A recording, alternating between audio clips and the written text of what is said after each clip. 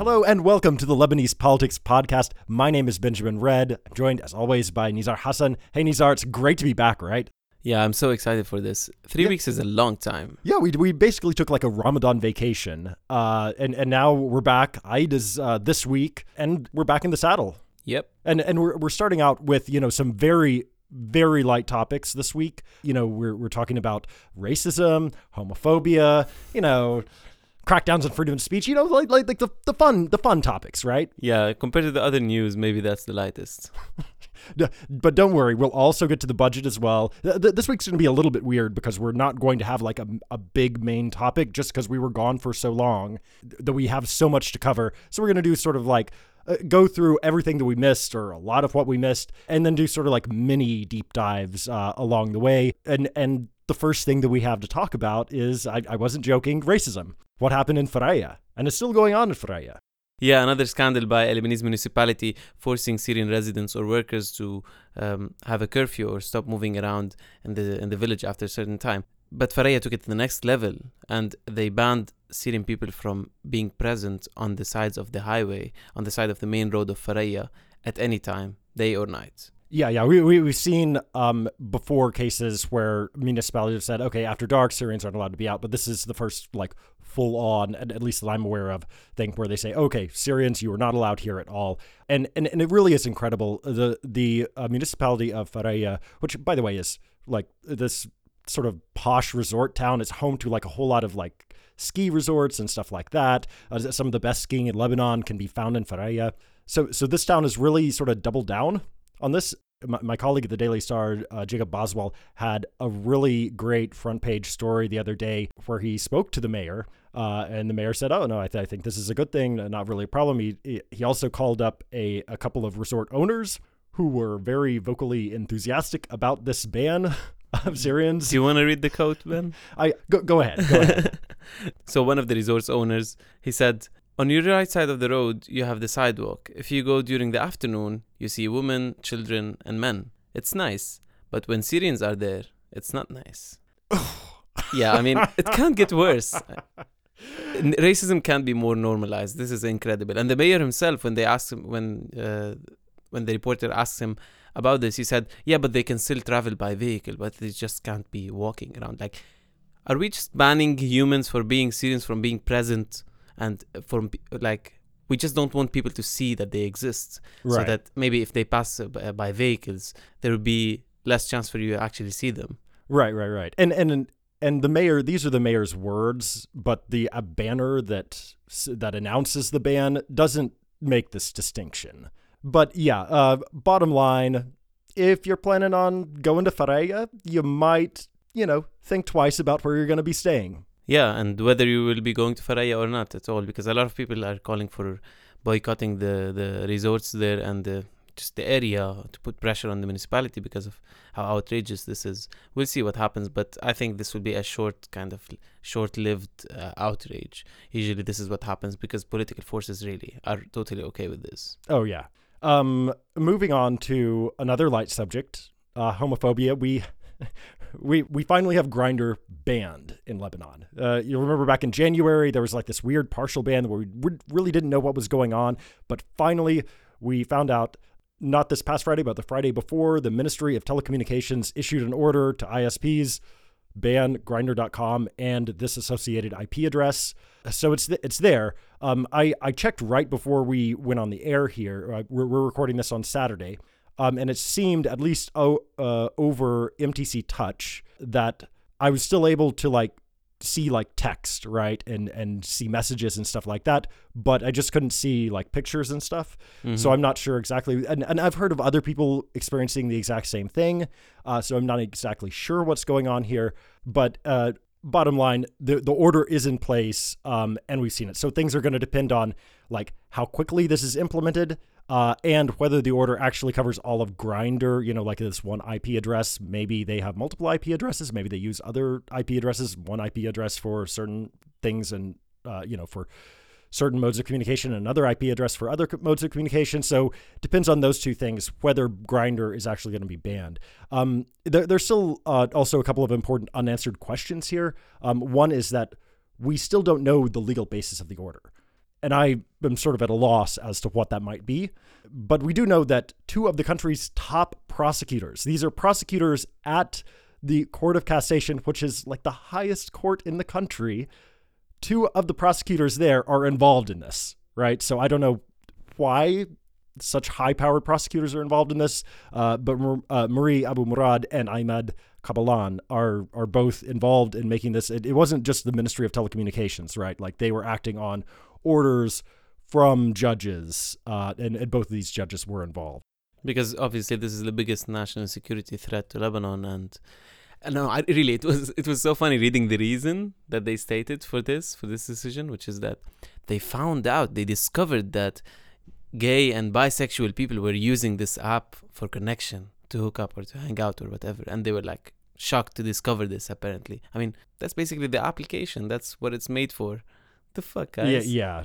It's really bizarre. And it's good to mention that there's no legal basis for banning gay people or bisexuality in Lebanon, right? We talked about it in the LGBTQ episode, and there's nothing illegal about being gay. There's something that might be used in certain cases against gay sex, but there's nothing called like it's illegal to be gay or bisexual. Yeah. And here, like, this really highlights, I think, a few important things that you're touching on here. Like, on the one hand, we have the case, it really sort of encapsulates this nexus of overly powerful security institutions and then the judiciary, which doesn't really seem to be too mindful of transparency or really explaining, like, what is the basis for this, or, where does this order come from? That's one thing that I think is an important thing to highlight here. Another thing is just like, this is, it's a setback for freedom of expression. Mm-hmm. Thirdly, of course, this is another like punch down action taken specifically against the LGBTIQ community here in Lebanon. And in general, there's just no good excuse for the state to be interfering in this. And it's also kind of useless. Like, okay, even if you do this, then everybody can just either use a VPN or you can simply switch to like, there's a million other apps that you can switch to. Yeah, we can have a special episodes about that. Yeah. It's pointless. As you're saying, it's pointless. It's pointless other than to like demonstrate that like, oh, we're still against gays. Yeah, exactly. That's it. We also had a really big event happen. The passing of sort of like this really huge name in Lebanese politics and in Lebanon in general. The former Maronite patriarch, the one before the current patriarch, Nasrallah Sfer, died while we were away. And he died just, a few days before turning 99. He was a really big figure. He was appointed patriarch, I think, in 86, so like in the middle of the Civil War. And he was patriarch through all the 90s and the early 2000s, through the assassination of Rafiq Hariri, through the leaving of Syrian forces from Lebanon, but before he finally stepped down in 2011. He was sort of like larger than life in this respect. He was just there for so long in this extraordinarily important position in Lebanon. Yeah, and he was a controversial political figure at certain points at the end of the Civil War. But in general, he's being praised for opposing the Syrian occupation of Lebanon and for taking some political stances. And specifically, the LF the Lebanese forces were the most interested in investing in this moment, with like flags that have the LF's logo and Sfer's face, or other banners, etc., that focus on him standing for sovereignty and independence, in a reference to him standing against the occupation of the Syrian regime and against Hezbollah in his last decade being a patriarch. So in general, like, we didn't see, although he was a controversial figure at many points in history, we didn't see anyone making critical comments about it. Everyone was in Kirki, everyone was paying the respect from across the political spectrum. Right. Even if people disagreed with certain things or disliked him, even time and place, right? Nobody really came out and said any of that stuff, with one notable exception, right? Yeah, one person was slightly less intelligent in his comments, in his reaction. The head of the General Confederation of Lebanese Workers, Bashar al-Asmar, which is supposed to be this, body combining a lot of unions and federations. It's completely co-opted by the ruling class. It's ineffective, etc. But it doesn't matter. Still a major figure because of, all the protests and strikes happening lately. And he made a self-deprecating joke about praying all night for Sfair, who might, become a saint now. There's discussions about that.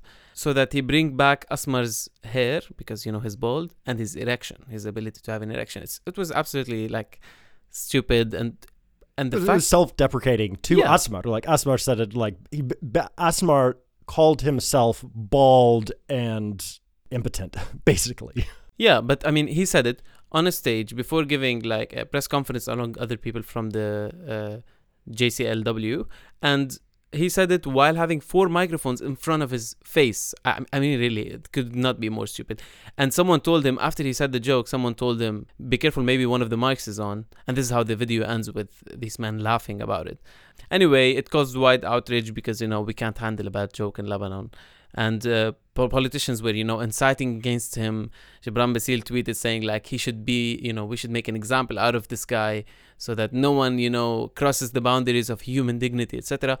Or especially, Christian politicians were excited to invest in this moment, to make it something like that, very, very outrageous. He was summoned and he was detained, actually, for a period of 10 days. And he was forced to resign as head of the Confederation, which was, like, kind of so immediate. It was absolutely surreal. Like, just within a couple of days, I think within 24 hours of his detention, he just resigned at the head of the Confederation, and many federations and unions were, like, kind of halting their participation in the Confederation until he steps down, etc. So it became kind of a scene of, national panic about this one little comment made by this guy, while the whole country was, like, literally boiling because of the budget discussions and everything. Right. And this was brought up by a lot of people as well, that, this issue, like, he's being charged with these things that really seem to be outside of the scope. It wasn't just defamation, it was attacking a religious ritual or something like that, which is sort of like this bizarre twisting of the law, essentially so that they could bring more charges against him, or have harsher punishment for him. Right, which is just a total perversion of justice. Yeah. Regardless, if the comment was stupid, it was a dumb thing to say, especially with cameras and mics and everything like that around you. But at the same time, you look at what happened afterwards, and like, are you fucking kidding me? That's absolutely ridiculous. We should mention as well that those who laughed at the joke also got investigated. We're not sure if charges are going to be brought or anything, but Jesus fucking Christ. Yeah. Are we going to put people in jail for laughing at a joke now? I mean, it can get worse, can it?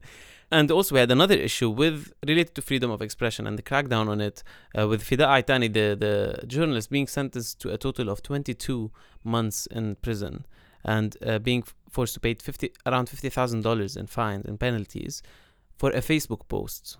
Just one Facebook post where he hints at many things, but he insults the president, like not really insulting him, but just implying something bad about him, and then also Foreign Minister Gibran Bassil, and that's what he got, 22 months in jail.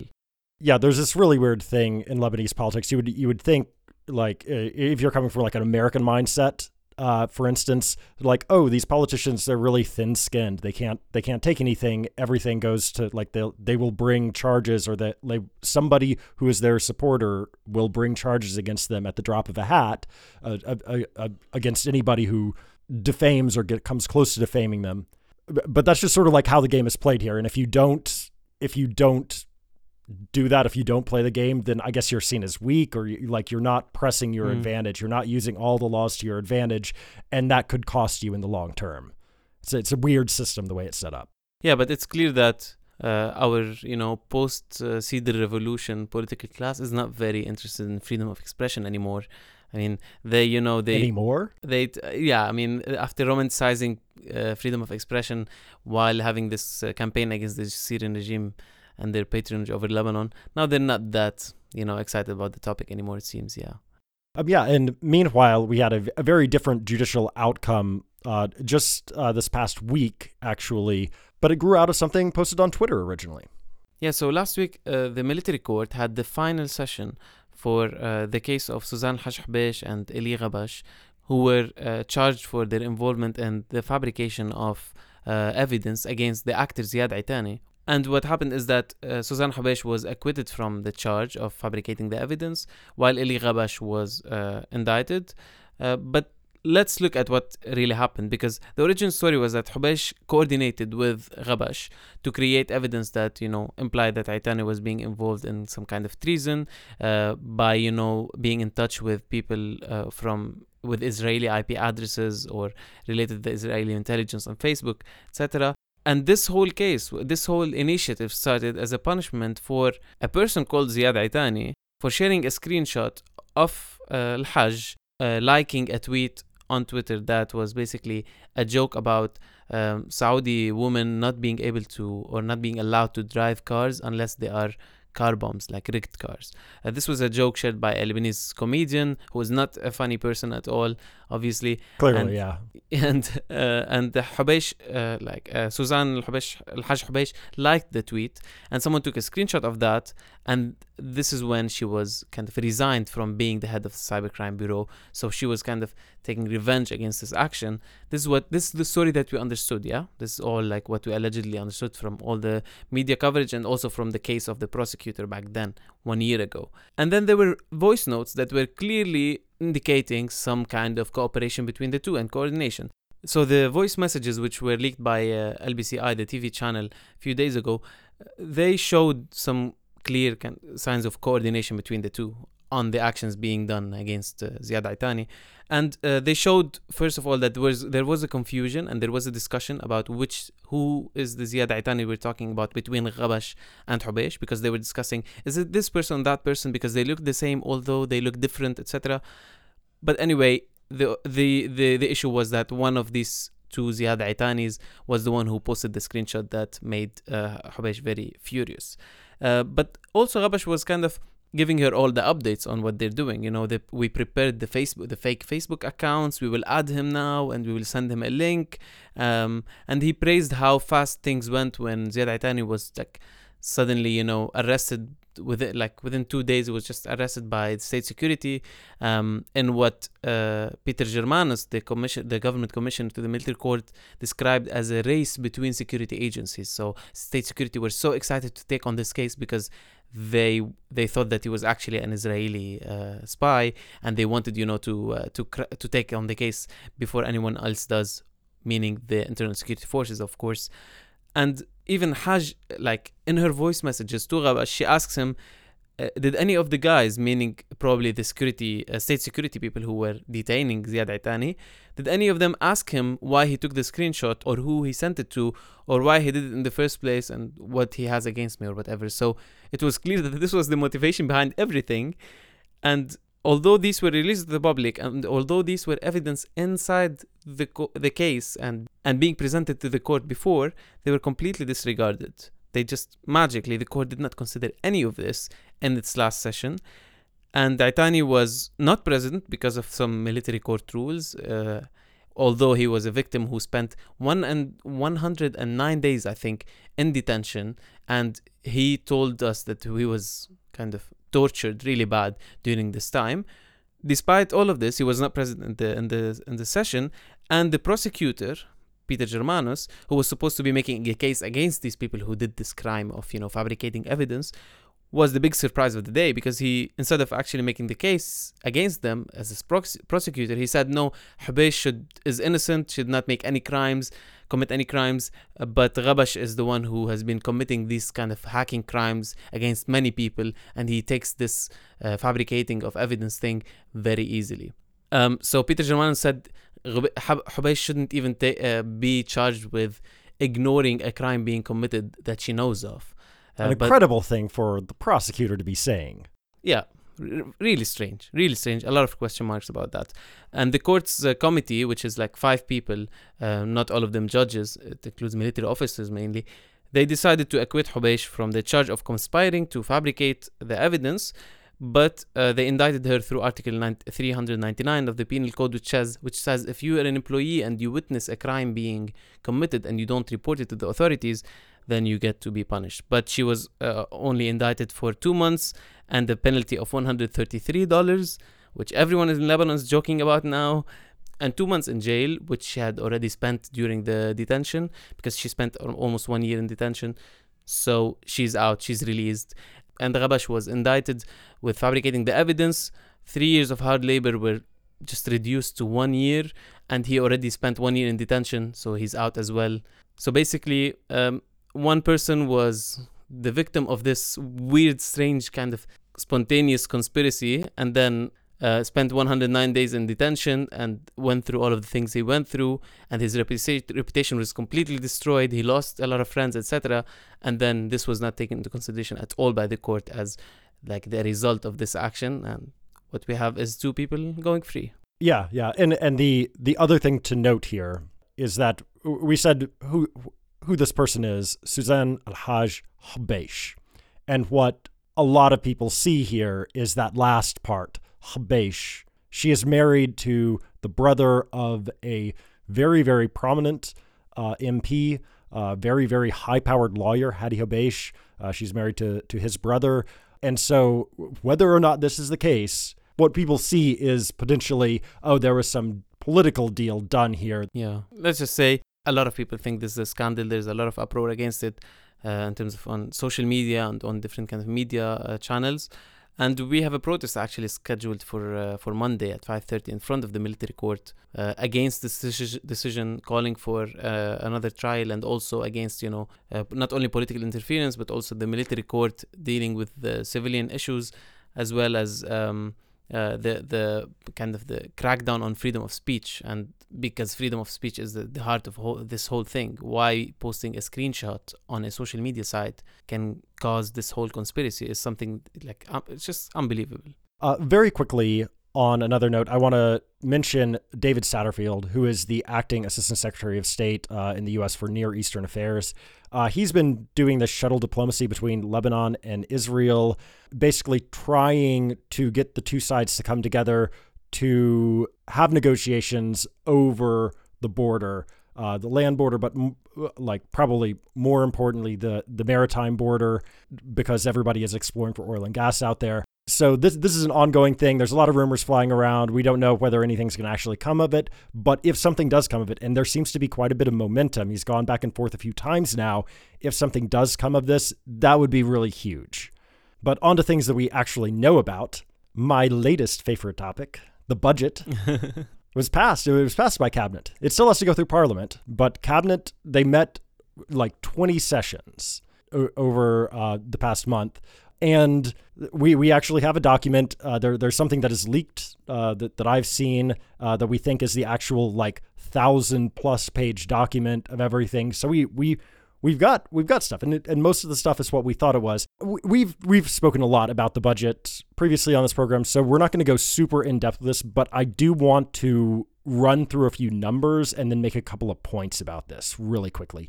So the total budget this year is 23.3 trillion lira, about $16 billion. And that's down from the 2018 document, about $360 million. Not a whole lot, right?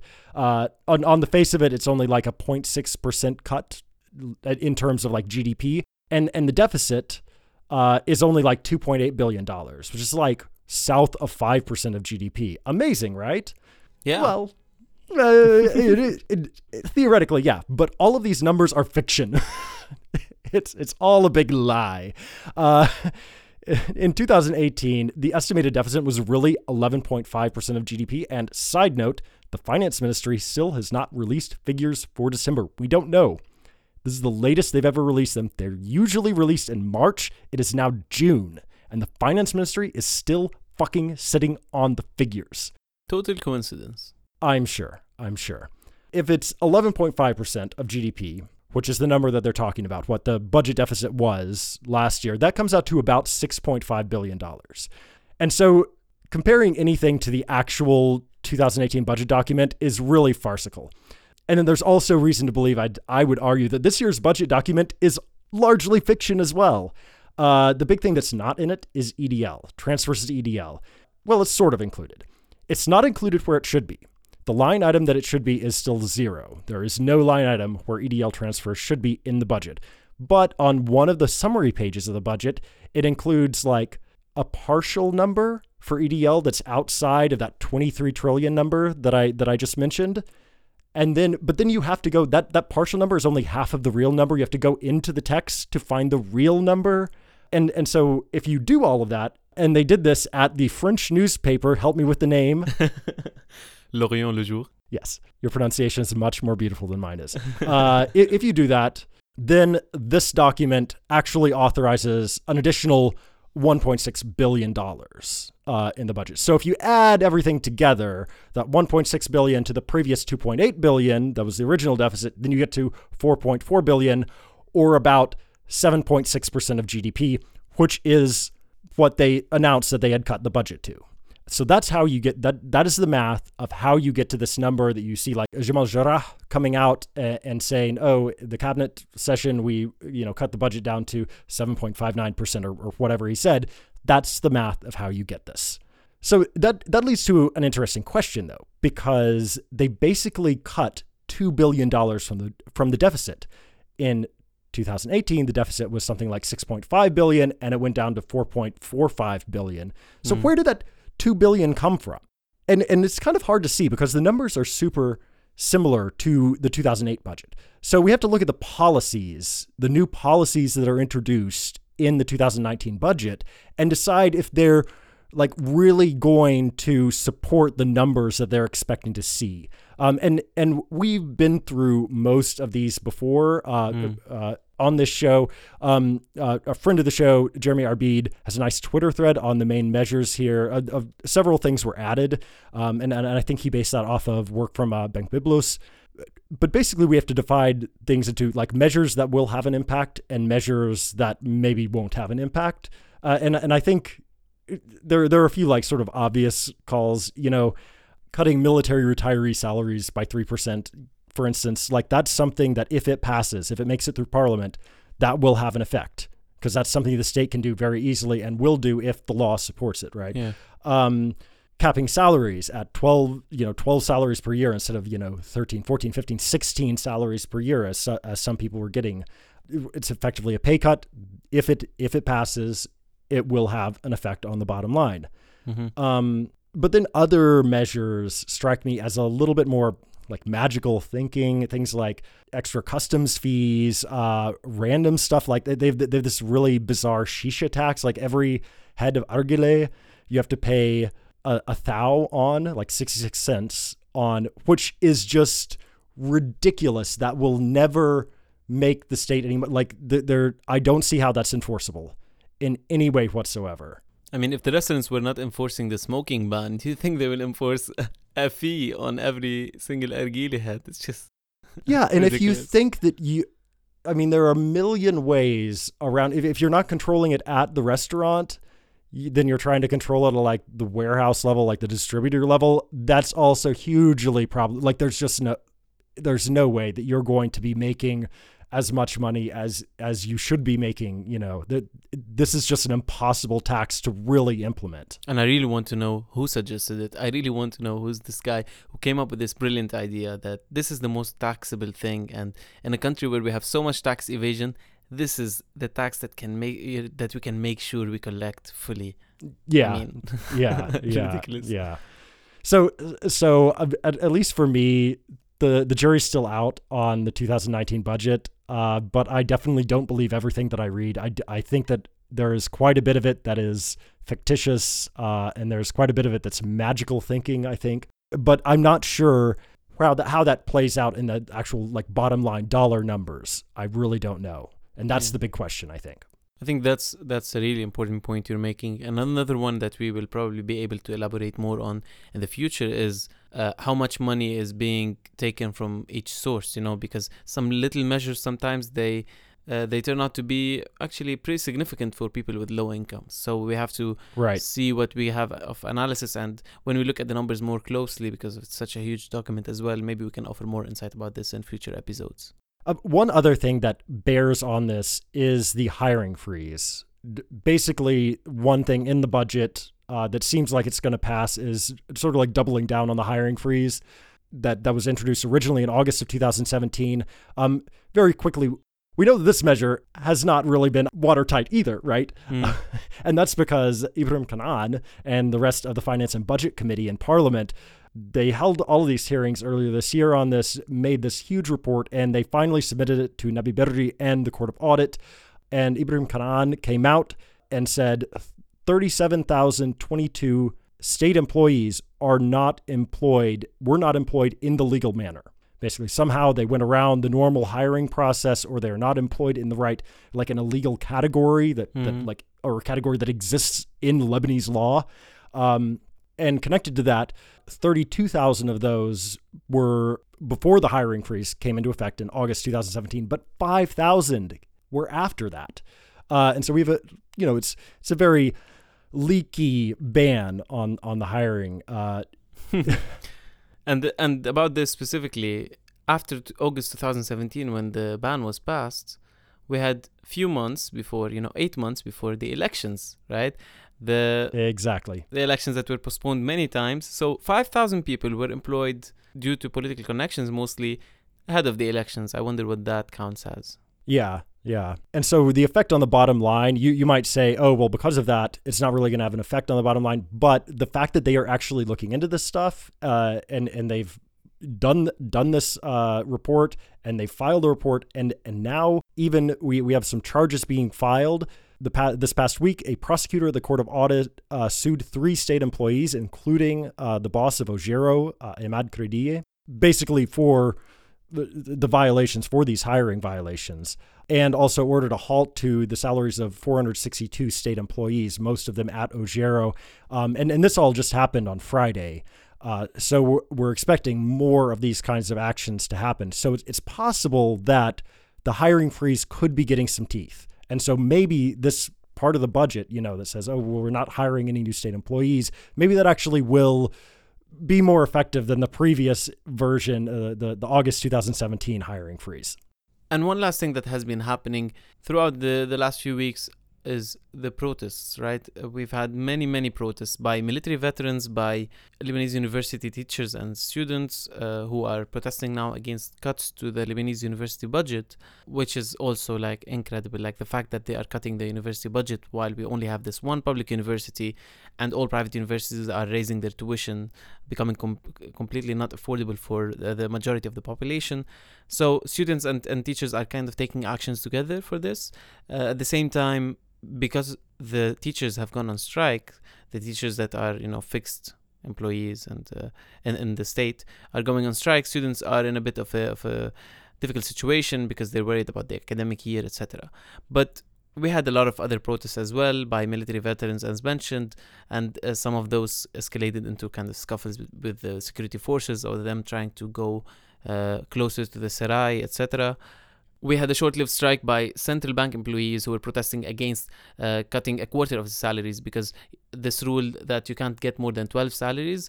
In their case, they get 16, which doesn't mean that they are rich or anything, because the salaries might be modest. At the same time, they get 16 of those, but they will lose a quarter of them if a decision like that happens. So they held the strike for a few days. And then that's why the stock market stopped for one day. Ooh. Yeah, big stock market we have. And then the General Confederation of Lebanese Workers that we mentioned also went on strike, but it's not very effective.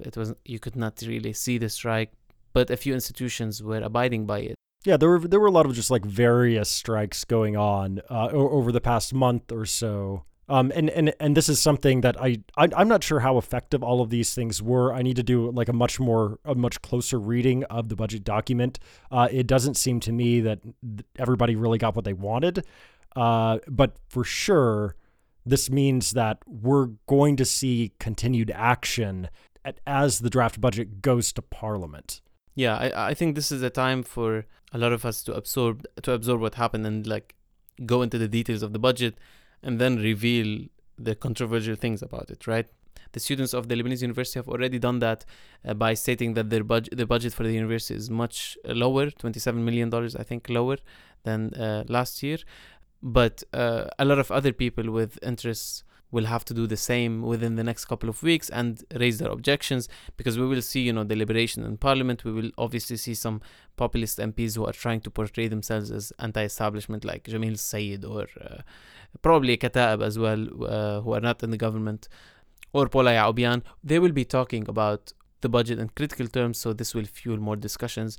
But I think, bottom line is, we don't know if they were effective, these protests, but we know that they might have been effective in preventing harsher measures. I think that the kind of situation that they created in the country, especially the military veterans being very active during this time, and politicians trying to say, yeah, actually we support them, we shouldn't cut anything from the salaries or whatever, and just the situation of people being very angry before anything really dramatic is decided. It was kind of preventive action in a lot of cases. I think this was kind of a balancing factor, because otherwise I would have expected some increase of VAT or some gasoline tax or other horrible things that we talked about before, Right. that would have had a very regressive outcome. Right. And just to give everybody an idea of what's going to be going on the ground, on Monday, the Finance and Budget Committee is scheduled to open up its first hearing into the budget. And then we have Eid next week. They'll have a break for Eid, and then after Eid come back. And basically the idea is they will be most likely having one or two sessions even every day until they finish things. They did this last year because the budget was being rushed through to finish before the Paris 4 conference. And it took, I believe, about 2 weeks for the Finance and Budget Committee to finish everything, doing these just like packed schedules, like really, going through everything at a very, very, like you've got the national defense budget, you've got one session to look at all of it, Yeah. But they did it last year. It seems as though they're probably going to do that again this year. And so we're looking at them being finished probably in a couple of weeks. And then at some point after that, Nabi Berri will call a General Assembly of Parliament, and that'll be probably 2 or 3 days long. And then at the end of that, they will go through and vote article by article. That's how you're supposed to do it for the budget, vote article by article, and probably pass everything, and everything will be wrapped up before the end of this month. And that's the budget for 2019, just to make sure all our listeners are aware. This is supposed to be done by the end of December, yeah. So they're planning what to spend in the last 5 months. Yeah. But yeah, clearly this is also something that we will be taking a closer look at as well over the next few episodes. We'll be covering this in depth for you all. And I don't know, I have a feeling things could get exciting with protests and stuff. Yeah, maybe we'll see some protests, and maybe there's still an opportunity for the next few weeks, to talk more and more about the economy as to keep it in public discourse and talk about it in a critical manner. So it's still an opportunity, I think, for kind of political organizing and mobilization. Let's see what happens. And of course, we'll be back next week with another episode. Until then, I'm Benjamin Red. I'm Nizar Hassan. And this has been the Lebanese Politics Podcast.